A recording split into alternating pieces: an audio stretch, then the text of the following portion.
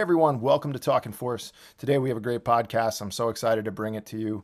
We have a very special guest. Pat Dixon is going to join us. And again, his journey is interesting. It is unique. He has a lot of great experience, both as a strength coach, but then now also in private sector. He's at the tip of the spear of some really incredible technology that I think all of you will enjoy. So without further ado, Pat, thank you so much for jumping on. Tom, thanks for the opportunity to be here. Looking forward to the conversation. Awesome. Listen, I couldn't do justice if I tried to explain your journey of how you got to where you are today. So I'm not even going to try. I'm going to try to let you do it. If you could just walk everybody through kind of your both undergraduate experience through the master's program and then kind of where you are now, just so I think people have a little bit of appreciation of the experience that you bring to your current position. Yeah, Tom, it's been a long and winding road, but I wouldn't change a bit of it. So came from originally born in New Jersey. Multi-sport athlete, but also a science nerd, and so was lucky enough to get accepted to the University of Connecticut. Um, Went there on a presidential scholarship, and then proceeded not to maintain my GPA because I found out what social activities were. Working a lot of part-time jobs, hustling, but also, got in the weight room for the first time during my sophomore year. Was lucky enough to walk onto the track team there at the University of Connecticut. And, Coach Miller was the multis throws, coach. So, he's like, hey, I want to teach you how to throw javelin because I was a soccer player with a 50-yard throw in. And so he's like, I want to teach you how to throw jav. And so I went from this 180-pound, runner soccer player to this 220-pound, jav guy. And I was just blown away by just how, when the body's given the right stimulus, it can do some really cool stuff. And so, I was in the weight room, got to work with some, amazing people as coaches. Like Sean Windle was there doing his grad work. And was my strength coach on the track team while a grad student. He's now with the Pacers. He's one of the longest tenured strength coaches in the NBA, I believe. But then got really involved in the weight room as a volunteer and as an intern. Coach Martin, can't give enough credit to him, God rest his soul. But he really had it down. And so, the staff there, you had guys like, Chris West, who's still at UConn. You had Rajesh Patel, who's been at Quinnipiac for a number of years. Andrea Hootie, who was at Kansas, Texas, and is now back at UConn. Tina Murray, who's a VP with the Sacramento Kings. Just, you never know how good you have it until you look back and you kind of take some stock in it. And so got to be around some really amazing people. And I'll be very honest, right? When I started, I was worse than ignorant, just because I had been reading a lot of stuff on bodybuilding, and Joe Weider was like the benchmark book that you could find in the library at the time, and just really, really lucky. Graduated undergrad with an ex-phys degree, minor in sports nutrition, and then was lucky enough to get admitted to the grad program there. So you kind of worked under Bill Kramer. At the time, just the lab had some tremendous people: Duncan French, Jeff Volek, Carl Marish was the head of the department at the time. So just some amazing people. And so got into coaching, got the grad assistant position, was coaching with Coach Martin, doing research over in the lab, and really had an opportunity to see how the practical application and the science really could come together in a really amazing time. There's a lot of people that have joked that was kind of the Camelot version of UConn at that time. Just, it was an amazing synergy, an amazing set of communication. We had head coaches in the sports that were, trying to listen, trying to learn. And this is, 2002 to 2004 when I was in grad school there. And you really had just this tremendous opportunity to learn, grow, and collaborate. From there, I jumped to the University of California at Berkeley. I was out there for 3 years. When I got there, I was responsible for 7 teams. So I had men's and women's cross country, men's and women's track and field, men's and women's tennis. I had novice rowing, and I had the varsity rowing team, and just had a tremendous opportunity to work with some fantastic athletes. There's a reason why the Pac-10 at the time and now the Pac-12 is known as the League of Champions. I mean, Olympians walking into the weight room on a daily basis. And it was really, really just an amazing time. And so, but by the time I left, I had been working basketball on the women's side under Joanne Boyle there. And I jumped back to the East Coast as the director of strength and conditioning for St. John's men's and women's basketball, and spent 7.5 years there. Tremendous time. Like, you're in the Mecca. It took me 2 years to get used to playing basketball games at Madison Square Garden. It was just this wild place to walk onto that hardwood. And then after St. John's, I jumped out to LMU as an assistant AD, working under Mike Dunlap, um, and got another master's degree. I got an MBA in finance because, my goal really was to move up the ranks in administration, and I thought that there was a real need at the administrative level for coaches that understood what it was to be in the trenches, understood what it was to, spend long seasons away from family and on the road, and really understand that time commitment. But I also wanted to polish up some skills in the boardroom, and be able to look at a P&L sheet, be able to understand budget, be able to understand kind of the business mechanics that happen behind athletics. Because I think, as we can all admit, in the last 5 years, it's really been brought to the forefront. But athletics is as much about sport and the endeavor to win and compete as it is a business model, because we've got to keep the lights on. And some of these larger schools, right, like, they are doing a ton of stuff with a lot of different staff. And so that kind of brings me to the position that I'm in now, right? So I'm the head of applied sports science for a company called Momentous. I've been doing a lot of consulting when I was at LMU with a couple of different companies, and was really interested in the opportunity to bring science, technology, but then the corporate space to build better tools. Because I think that's really what it is. When you get into coaching, you want to help people, you want to improve outcomes.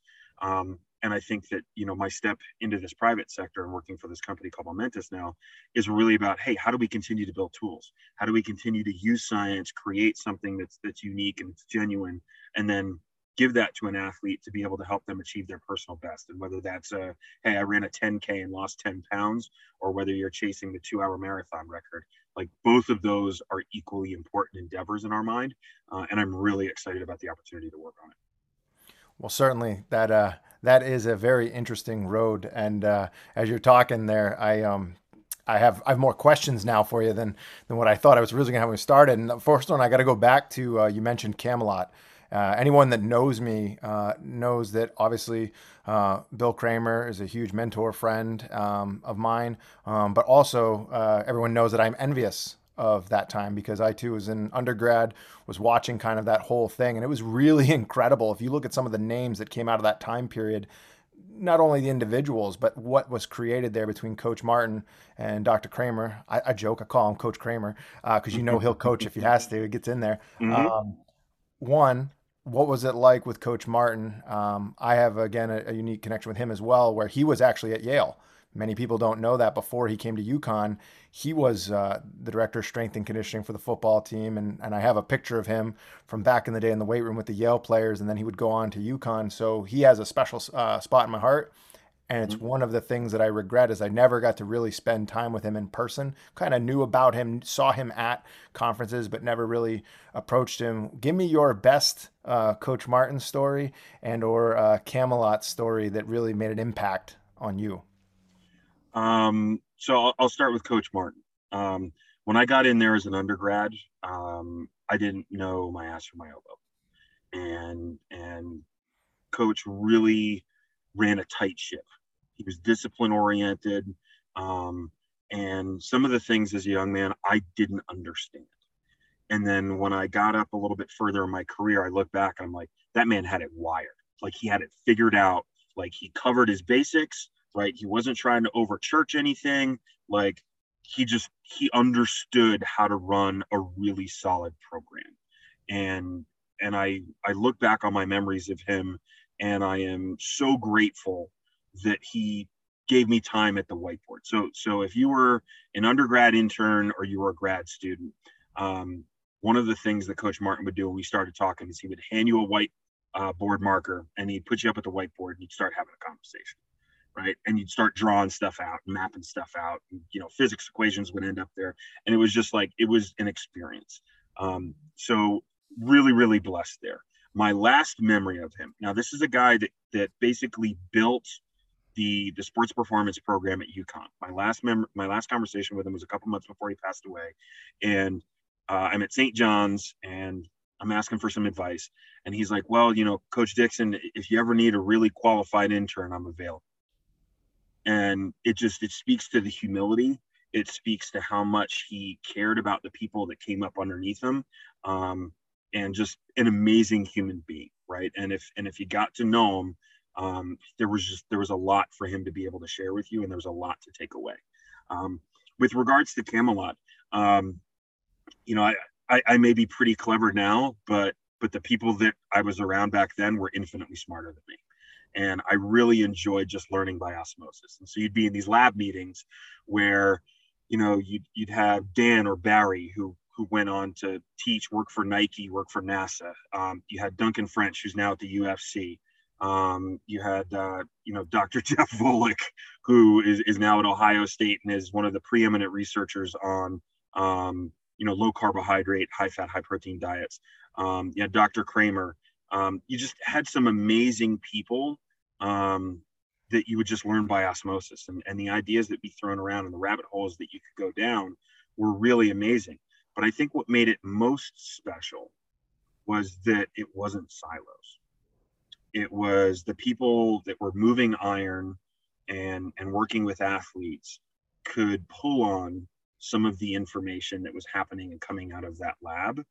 And on the flip side of it, you had lab personnel asking, hey, could we do this? Would this be practical with an athlete? Like, is the protocol that we're thinking on this force plate and the Smith machine with brakes on it, like, is this practically applicable to like what happens in the weight room? And I think, again, that's almost 2 decades ago. It was this unique synergy of minds that people didn't want to protect their piece of the pie. People were just like, I want to share my pie with you. And like, will you share your pie with me? And I think that's really what's unique. And that to me is really the basis of a lot of the high performance models in the US right now. Because you look at how you have nutrition, sports psych, strength conditioning, sports medicine, athletic training, orthopedics and academics, like that's really the high performance model. And I wish more people could understand, like, rising tides, right, raise all ships. And the more you can help each other, the more everybody benefits, versus this, well, I'm going to do me thing, and I'm going to make sure that I cover my bases. That must have been wild because, again, as you mentioned, the individuals are historic in that time frame. The Yeah. collaboration is one that's still, kind of the gold standard, and the amount of research that came out of that time frame.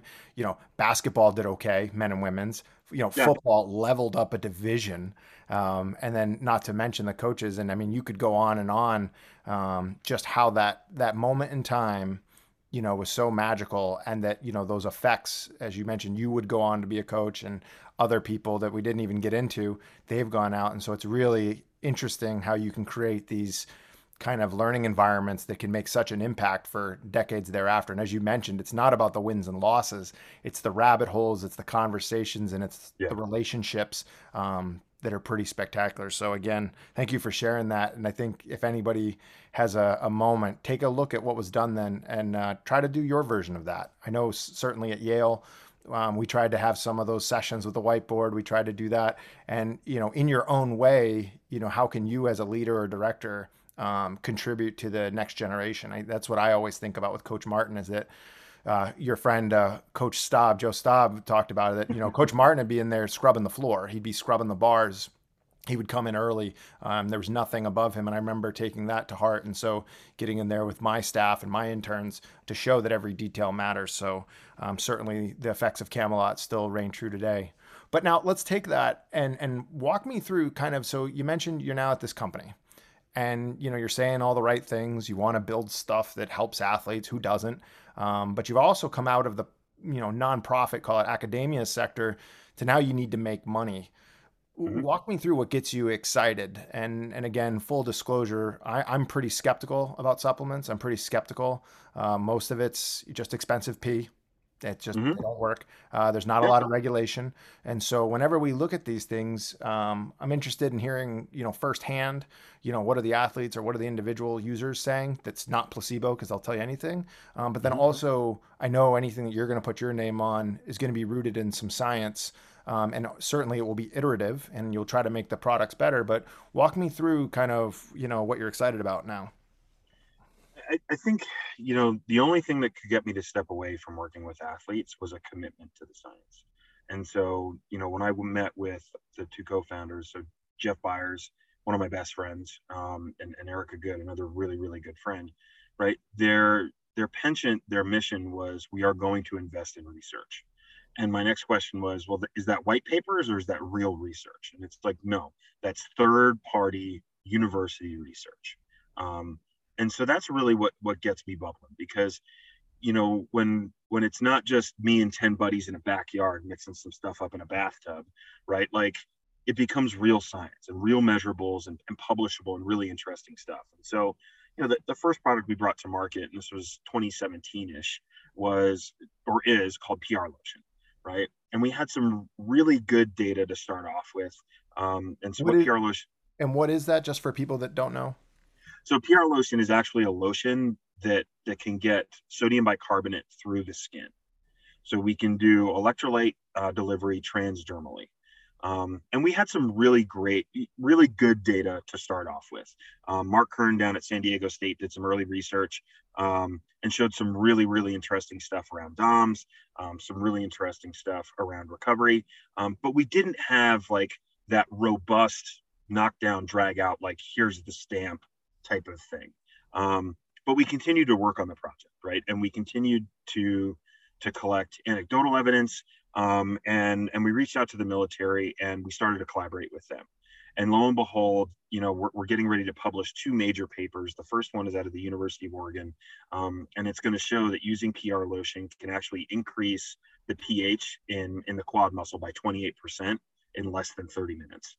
And so anybody listening to this podcast like has probably heard of the term lactic acid, and knows that pH can be a rate limiting effect when it comes to performance.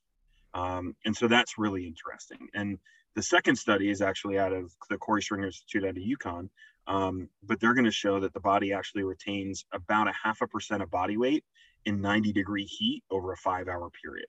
And the reason that is really important is because the sodium component of the sodium bicarbonate is actually helping your body retain water.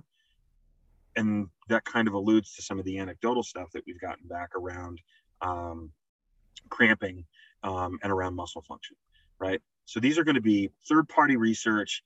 It was sponsored and paid for by the military, but it's really interesting, right? And so when you work for a company that's committed to doing greater research, to having other people pressure test your ideas, that's really what gets me excited in the morning, because it's not my opinion, it's real research. And I think that's, you talked about supplements a little bit, but like, that's the challenge in the supplement industry.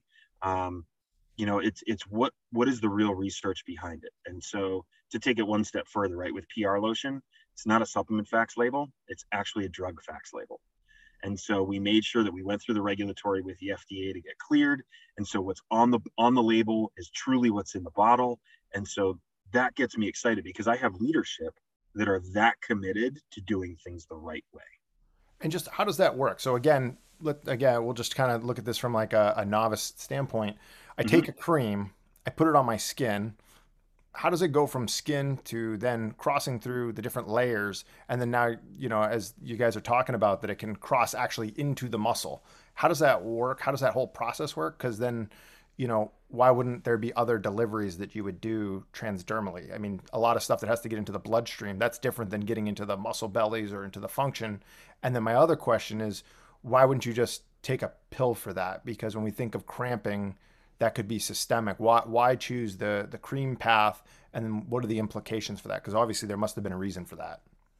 It's a great question. So sodium bicarbonate is actually one of 5 ergogenic aids that the IOC has a position statement on, saying that it works. The issue with taking sodium bicarbonate orally is the gut distress that can come along with it. And so if anybody's ever done that whole volcano reaction in the kitchen with some baking soda and some vinegar, that's effectively what happens in your stomach when you take it orally. So it's a massive release of carbon dioxide. And so that leads to burps, it leads to bloating, it leads to some other unpleasantness. And so by going transdermally, we actually get around all of that, and we're able to get the sodium bicarbonate into the body. The real high level science on the delivery mechanism is it's a lipid micelle. And so if you think of your skin as a brick wall, starting at the top, the bricks are the cells, and then the mortar between them holding together are fats and proteins. And so what we're able to do is we're able to encapsulate that sodium bicarbonate in a lipid micelle that allows it to penetrate through the skin without compromising the structure or function of the layers of skin. And so the benefit there is you get delivery localized, which is great. You get delivery that then goes into the bloodstream, which is great. And then the result is better performance, right? So, in the long term, you're going to end up in a position where you can run a little bit further, run a little bit faster, maintain that speed, maintain that power output. And we've actually shown a 53% decrease in DOMs at 48 hours post workout. What are the implications for that as far as from a training standpoint or competition standpoint? And then the other thing as a coach, as my wheels get spinning here, how does that interplay with beta alanine? Because I know for when we would look at beta alanine or specifically that carnosine patented form, you Mm-hmm. can't not notice on a conditioning. You have to have a conditioning test for one, and it's just not fair if you take the other one. And Mm-hmm. so, looking at how that force production goes down, as you mentioned, in the presence of the hydrogen ions and all that kind of stuff, is the idea that you would stack the two together, or is it more on the cardio side? Because you could also run the circuit and recover back faster. So, walk me through: is this more of a cardio thing, or do you foresee it being a weightlifting thing?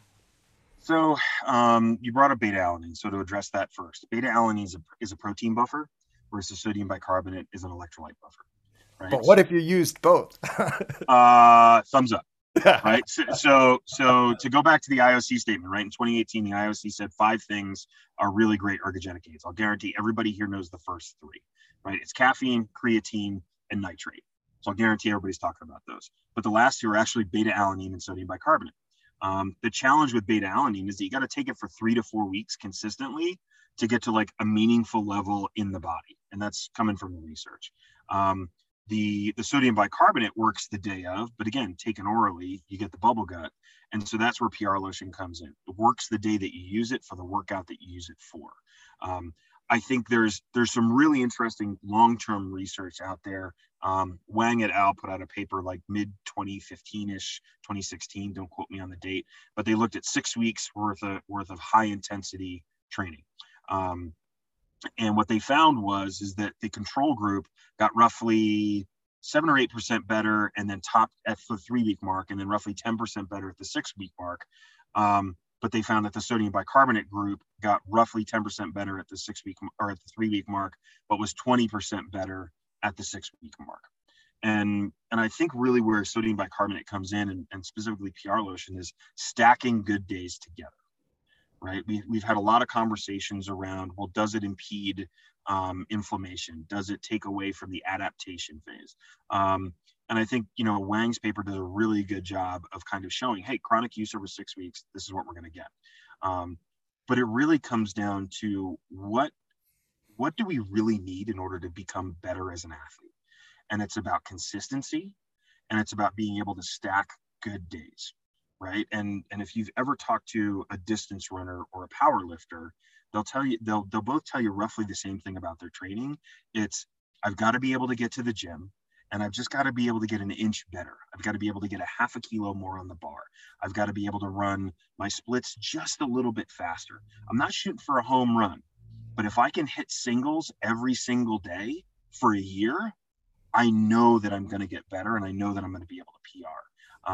And I think that's really what makes the lotion such an interesting concept, because it allows you to keep doing those things. It's not a magic bullet. It's if you're eating poorly and you're not getting enough sleep, I got nothing for you. Sorry. But as we start talking about supplementation, if you can get a 0.5% better here, 1% more out of your body here, and a 0.5% better on your recovery, those things really start to add up. And whether you're somebody who is trying to lose 25 pounds worth of COVID weight, or you're somebody who's trying to chase a Super Bowl, like, those wins are equally important, because that person getting up off the couch trying to lose that weight is going to get sore. And when that soreness and that fatigue starts to set in, all of a sudden they take a day off because they're not feeling good. Right? And we know, Tom, you know from your experience, it's all about habit forming. It's about routine. It's about not deviating from the plan and being able to stay with it.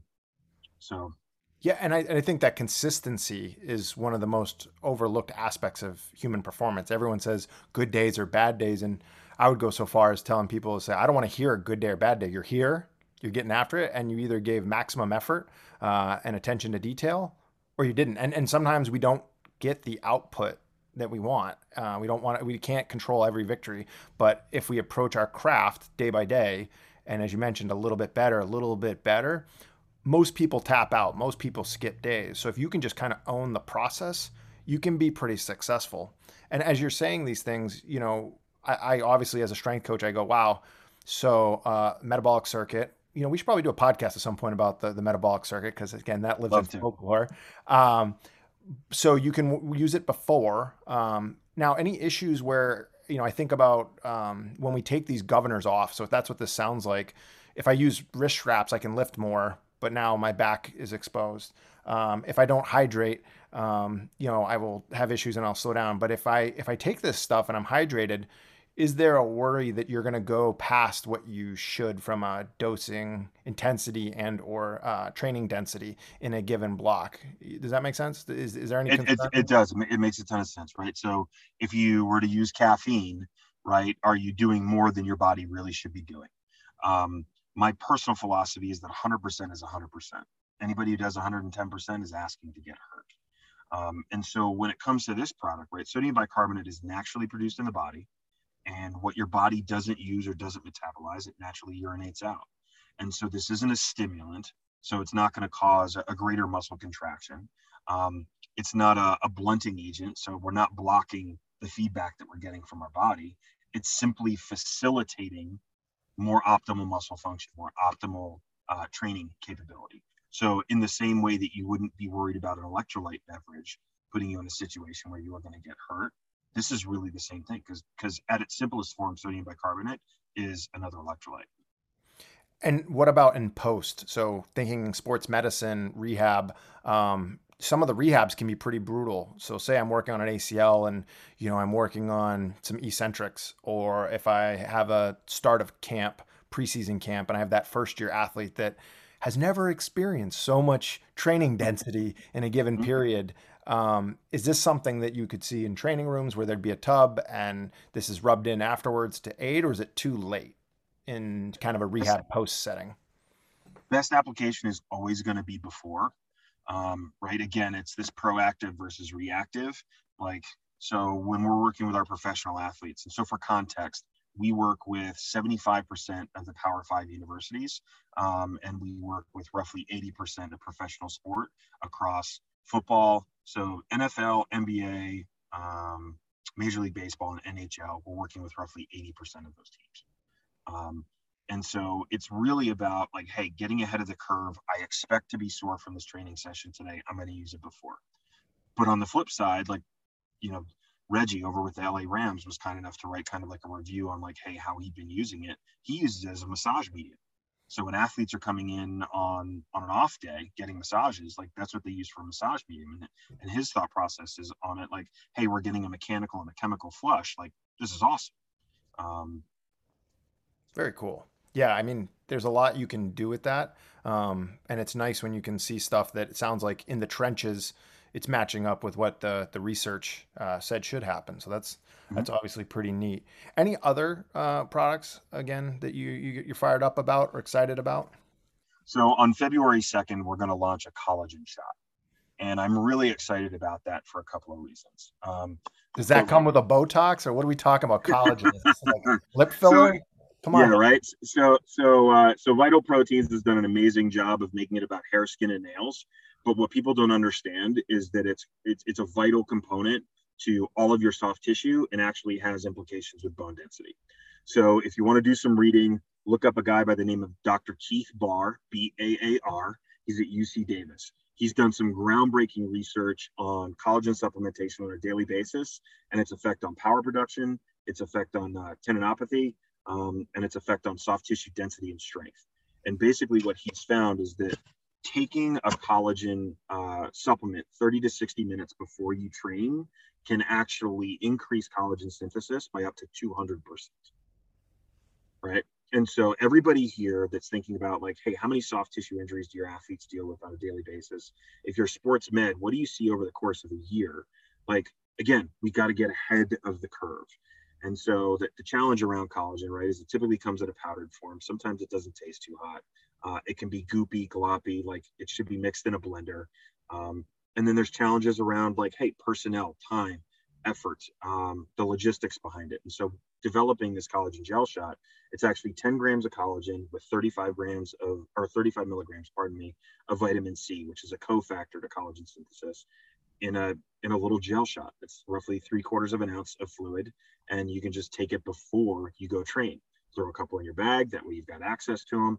Because again, it's about a scientific solution that actually helps a practitioner execute their job better. If I had known a decade ago when I was working with college basketball players, like, hey, this was something that was going to be this important, I would have had everybody take it. And I really do believe that in the next couple of years, we're going to start taking a step back and saying, hey, like standard of care, quality of care, like this is something that's part of the conversation in the same way that in the mid 2000s, a post workout recovery shake with protein in it became the benchmark. And if you weren't doing it, something was wrong. And in the same way that we talk about hydration and we make sure that we have, sodium, potassium, some zinc, some magnesium in it, like this is our electrolyte beverage, because when we're training, sweating, working out, like it's important. Do you think we would see that on the plates? Because I know there was a bunch of research during UConn time on the elasticity, the soft tissue stuff that Doc always talks about. I wonder if that's something that we would see either in, the depth of the counter movement, or if we saw that in the stiffness, or even if we did any of the repeated jumping. Do you think it's that dramatic that we would actually see biomechanical stuff? So any of our customers that have plates, and again, pretty lofty claims, and if you want to be skeptical, it's always great to try yourself. Do you think that's something that you would see, or do you think it's a little bit more subtle? I think it's something that'll actually show up. So Keith's work, he showed in a 3-week period that daily collagen supplementation can actually mitigate the decrease in rate of force production during the hypertrophy phase. Like he's already done the work, right? So again, Keith Barr, Baar. He published a paper about 6 weeks ago. His group was football, rugby, and some ROTC members, and basically going through a heavy training phase, right? We would all expect that force production goes up because we're getting stronger, but sometimes that rate of force production can go down, right? Because the soft tissue isn't keeping up with the muscle and its development. And so what he found was 20 grams of collagen per day actually maintained rate of force production. For practical application, imagine you're a football strength coach working with a football team, and you're going through a hypertrophy phase, but you also know that you're going to be doing sprints, agilities, and you're trying to get more powerful. You're trying to work on your broad jump, i.e. spring training, right? If I could give you something that costs starts at $1.68 a serving, and it didn't take a blender, and all you had to do is give it to guys before they came to the weight room, like low lift, super low lift. Now, do you think that's more along the lines of how we think about branched chain amino acids, leucine to the mTOR pathway as a protectorant? So the collagen is protecting the duress, or is it aiding the remodeling? Because as you mentioned, muscle grows at a rate, the tendons and ligaments grow at a different rate, bones obviously much slower rate. Do you think it is an aid to keep up, or do you think it's acting as a protectorant? Uh, I'm not sure on the protectorant, but I really believe it has something to do with helping both the amount and strength of that collagen synthesis, right? And so when we're in heavy training cycles, we're so focused on like, hey, make sure you get your 25 grams away. Hey, make sure you're getting some carbohydrate in. But we're not thinking about when we're taking that supplement. So even if you were to argue that, hey, amino acids are important, how many people are taking a collagen profile amino acid 30 to 60 minutes before they train? And I would argue probably not many, if any, right? We're always, oh, here's your shake after the workout, right? Like when my guys would leave, my guys and gals would leave the weight room, like they go hit the fridge on the way out and grab a shake, right? We've got to start thinking about timing and about how we can best affect change and stay ahead of the curve, right? Like we do dynamic warm-ups now, we hydrate now because we realize like, hey, like we don't want to pull muscles. Like there's something to be said for warm-up. It's a given now. I really believe that some of this nutritional intervention is going to become a given. Let's call it 3 or 4 years from now. Yeah, I think there's a lot to be said for that because, as you mentioned, 20 years ago, it was a novel concept that you would break down muscle proteins and you would need to give extra. I think vitamin D probably has fallen along those lines as well, is that you live in the Northeast, you're probably deficient, but then yet you're going to ask the body for these, supra homeostatic level performances. you would need to aid and augment just to keep up. So with that remodeling process, so I think that's super super interesting. When we talk about combining these, again, some people ask, what's that line of helping, hurting, cheating. I know one of the classes we took where one of the professors, brought up this ethical question. And it's like, well, what if one team has Gatorade, one doesn't? Obviously, it's a cleared substance, like you said, as far as the IOC and things like that. Do you foresee this being one of those things where the teams that do it are going to be very clearly at an advantage in what they're able to do from a training load standpoint, that you're going to be at a disadvantage, or do you still think that there's not enough research yet to determine? Because if it is a protein, a creatine class, aid, those are things that if a coach is looking for an advantage and it's healthy and safe for the athletes, why wouldn't you do it? You know what I mean? Sure. All of those questions are really important. I think first off, as a company, we are always food first. Always, right? Like you've got to clean up your diet. You can't out train a bad diet. You can't out supplement a bad diet. I think that's the first thing. The second thing is sleep, right? Is super important. Um, but I think as we start to look at ergogenic aids, right, whether it's the first guy that wore cleats on a track, or a better bat, or the laser suits that came out in the Olympics mid 2000s, or any of the compression garments that are really helping kind of some of that muscle and sinew function to give support. I think we're always evolving. Um, I would like to believe that like we're just getting better with nutrition and a better understanding of what some of those smaller things are. Um, I had a discussion 2 days ago about bone broth, right? Do you ever remember your grandmother like boiling a chicken carcass to make chicken soup? Yes. Right? Like, so as our dietary patterns change, right? Like some of these things that we used to take for granted that were in our diets on a daily basis aren't anymore. You brought up vitamin D, right? We used to not have an issue with vitamin D because everybody was drinking whole milk. Everybody's eating, a ton of grain cereal in the morning, whether it be, Kellogg's, CW Post, whatever that might be.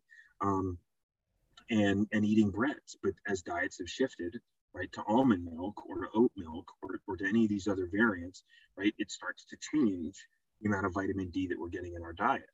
And so I think that it's not a cheat. I think it's simply getting better. For me personally, I define anytime you are changing a hormone in the body, I think that's kind of a very, very fine line.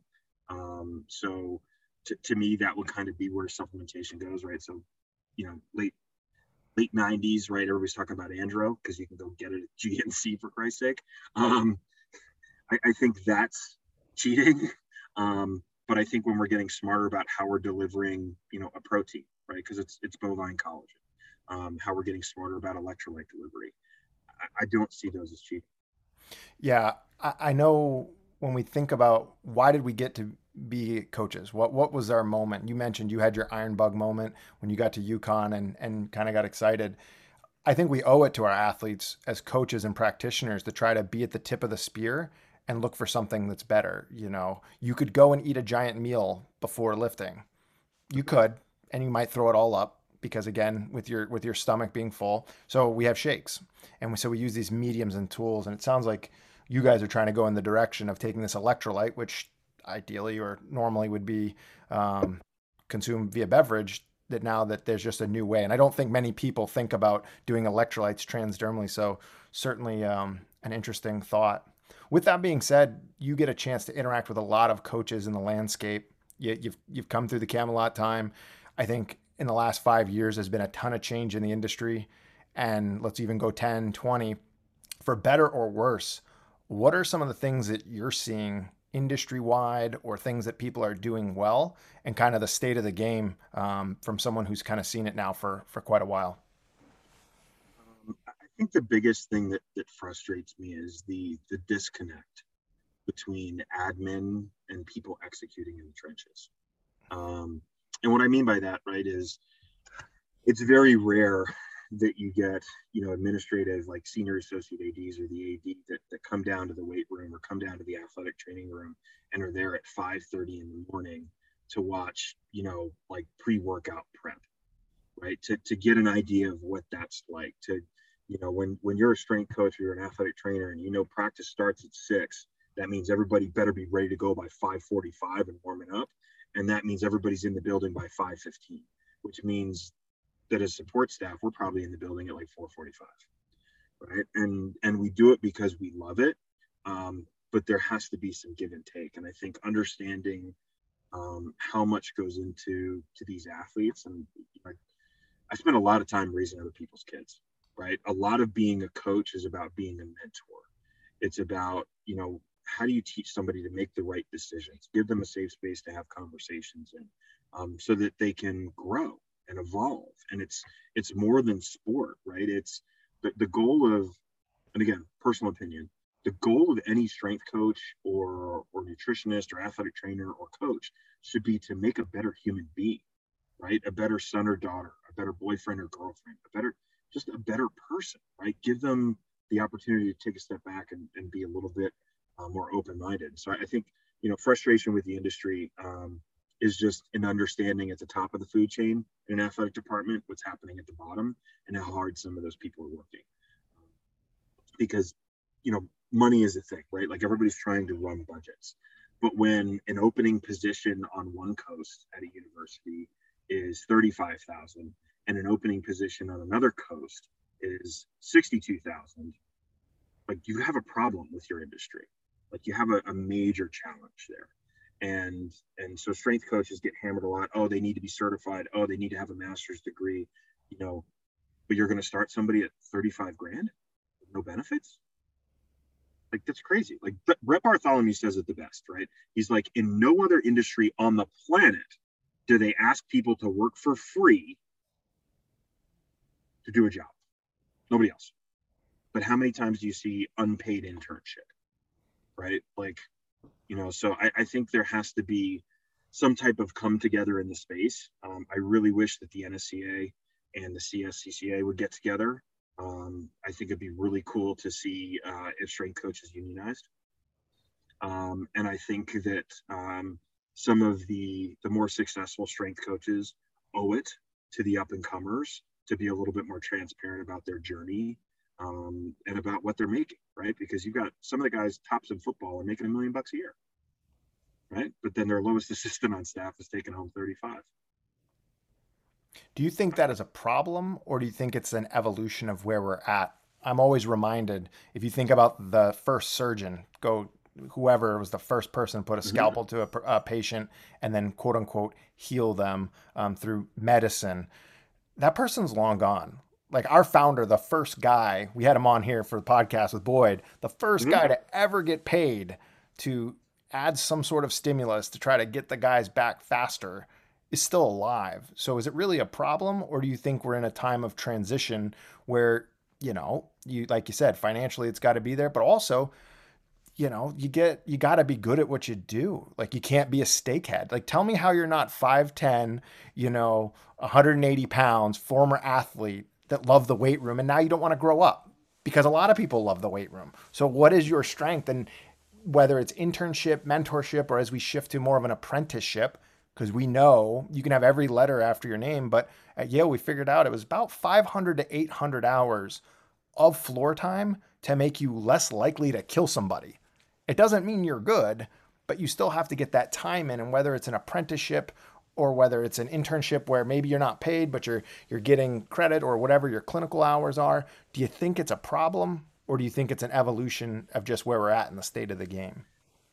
I think when you get into it, I did an internship, right? Didn't get paid, right? I did a GA position where, my master's degree was covered and I had some living expenses covered. I think there's a reasonable balance, right? Because there has to be some type of hunger coming from the applicant to really want to hone that craft, right? Like you got to earn the right to be there.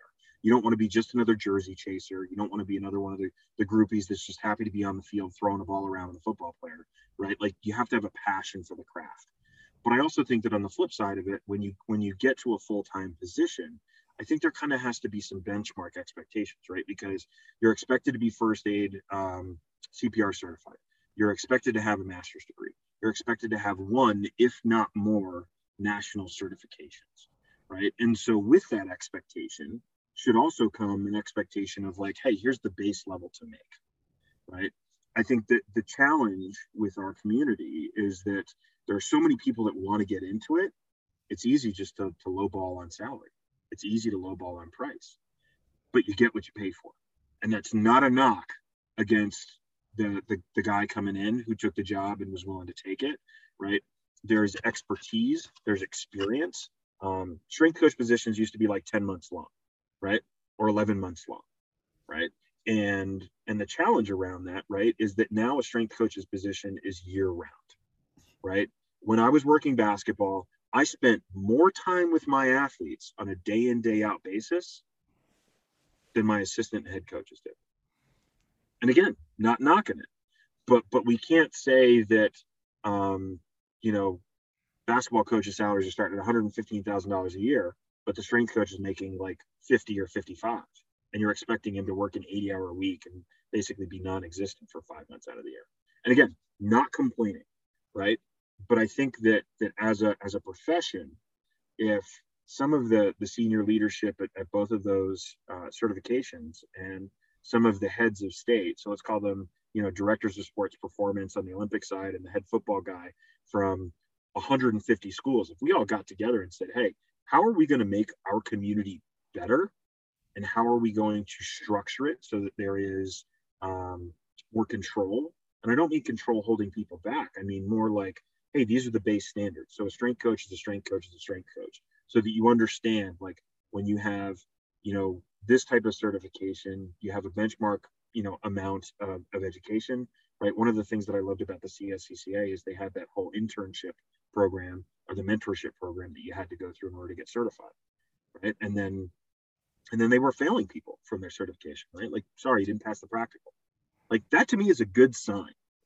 But if everybody takes the exam and everybody passes, that's not necessarily a good sign. Right. And I hope too, you mentioned the sport coaches. Sport coaches have wins and losses. They have like recruiting. So some guys aren't great X's and O's, but Mm-hmm. incredible recruiters. I hope that our industry gets to the point of where there's known standards or, as you mentioned, benchmarks, that there's a certain expectation. Like, I don't want to walk into a department with a guy with a master's and every certification and see a whiteboard.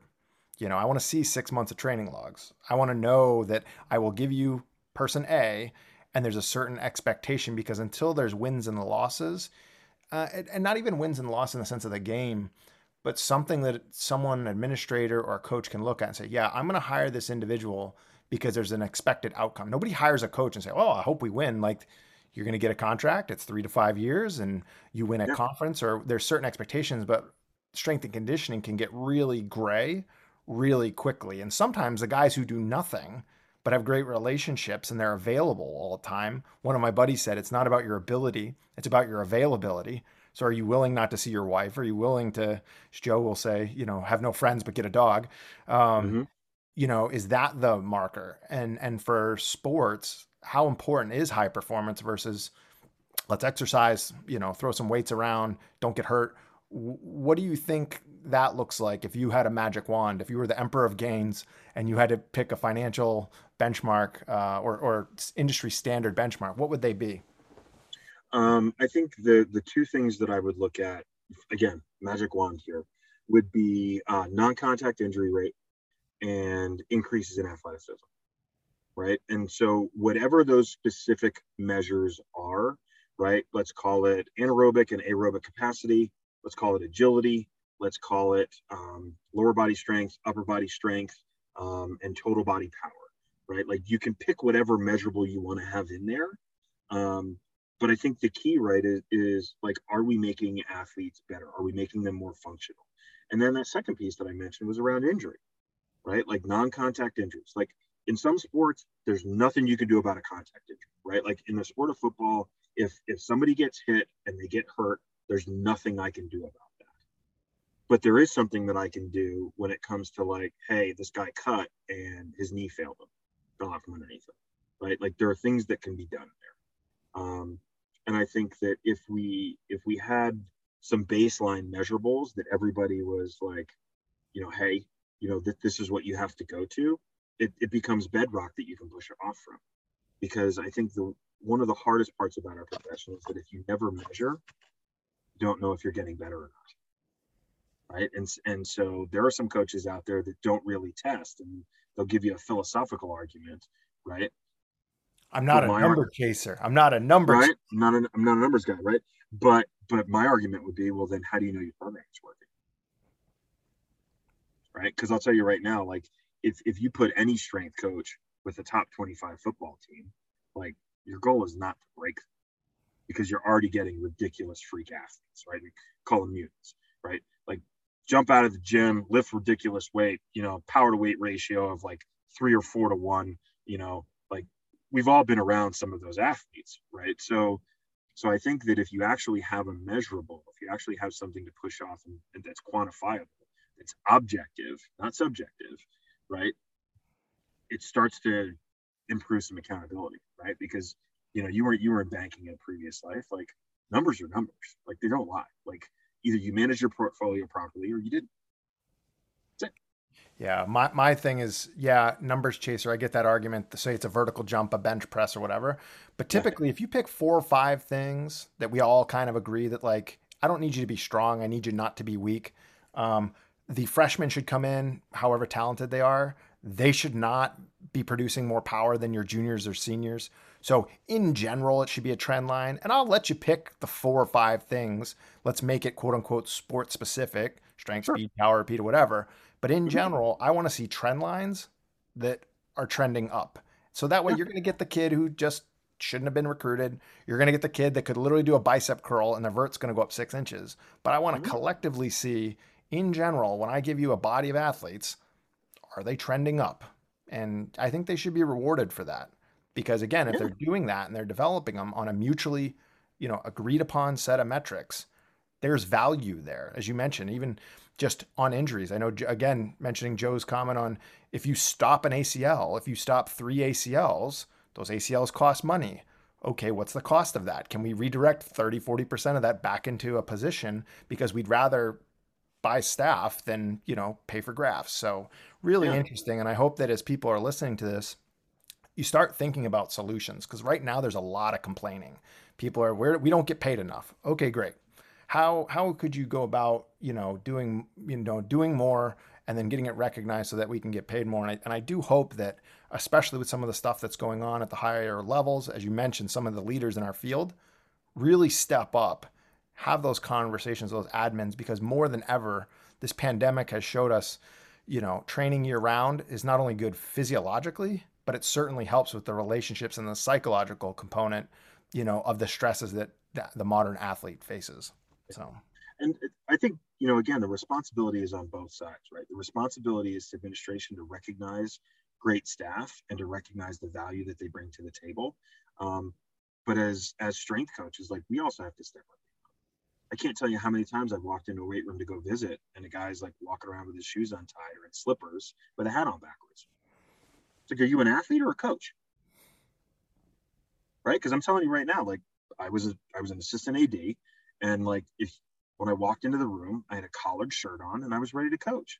And the vice president or president of the university could walk into my weight room and they would know exactly who was the leader of the group and exactly who the athletes were. And I understand, right? Like social, trying to create common ground, trying to create relationships and all that, right? But if we don't take ourselves seriously as strength coaches, how can you ask the president of the university who oversees all budgets to take you seriously, right? Pat Ivy, right? He says, whenever I go to a conference, I dress appropriately, right? How many times have you gone to a conference, right? Where somebody like could potentially be like interviewing or meeting somebody that's going to hire them one day, and they're in like cargo shorts, flip flops, with a backpack on, like with a dip in their mouth. Again, not knocking it, not judging, right? But saying that you can't, if that is your attitude towards your profession, then you can't turn around and expect somebody to pay you $100,000 for it. They just don't go hand in hand. So I'm done preaching.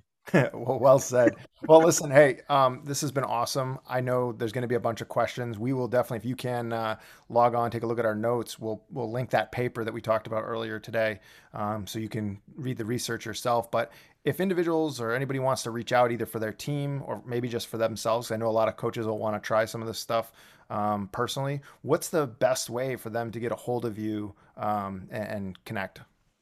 Just shoot me an email. Super simple. Patrick at livemomentous.com.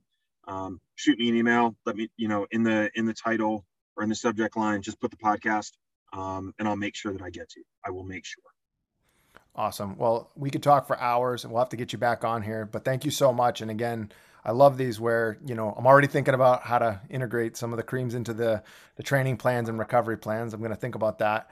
And as well as some of the stuff that you bring up, that great point about the industry. So certainly thought provoking. And again, really appreciate you taking the time. Thanks so much. Thanks, Tom. I appreciate it.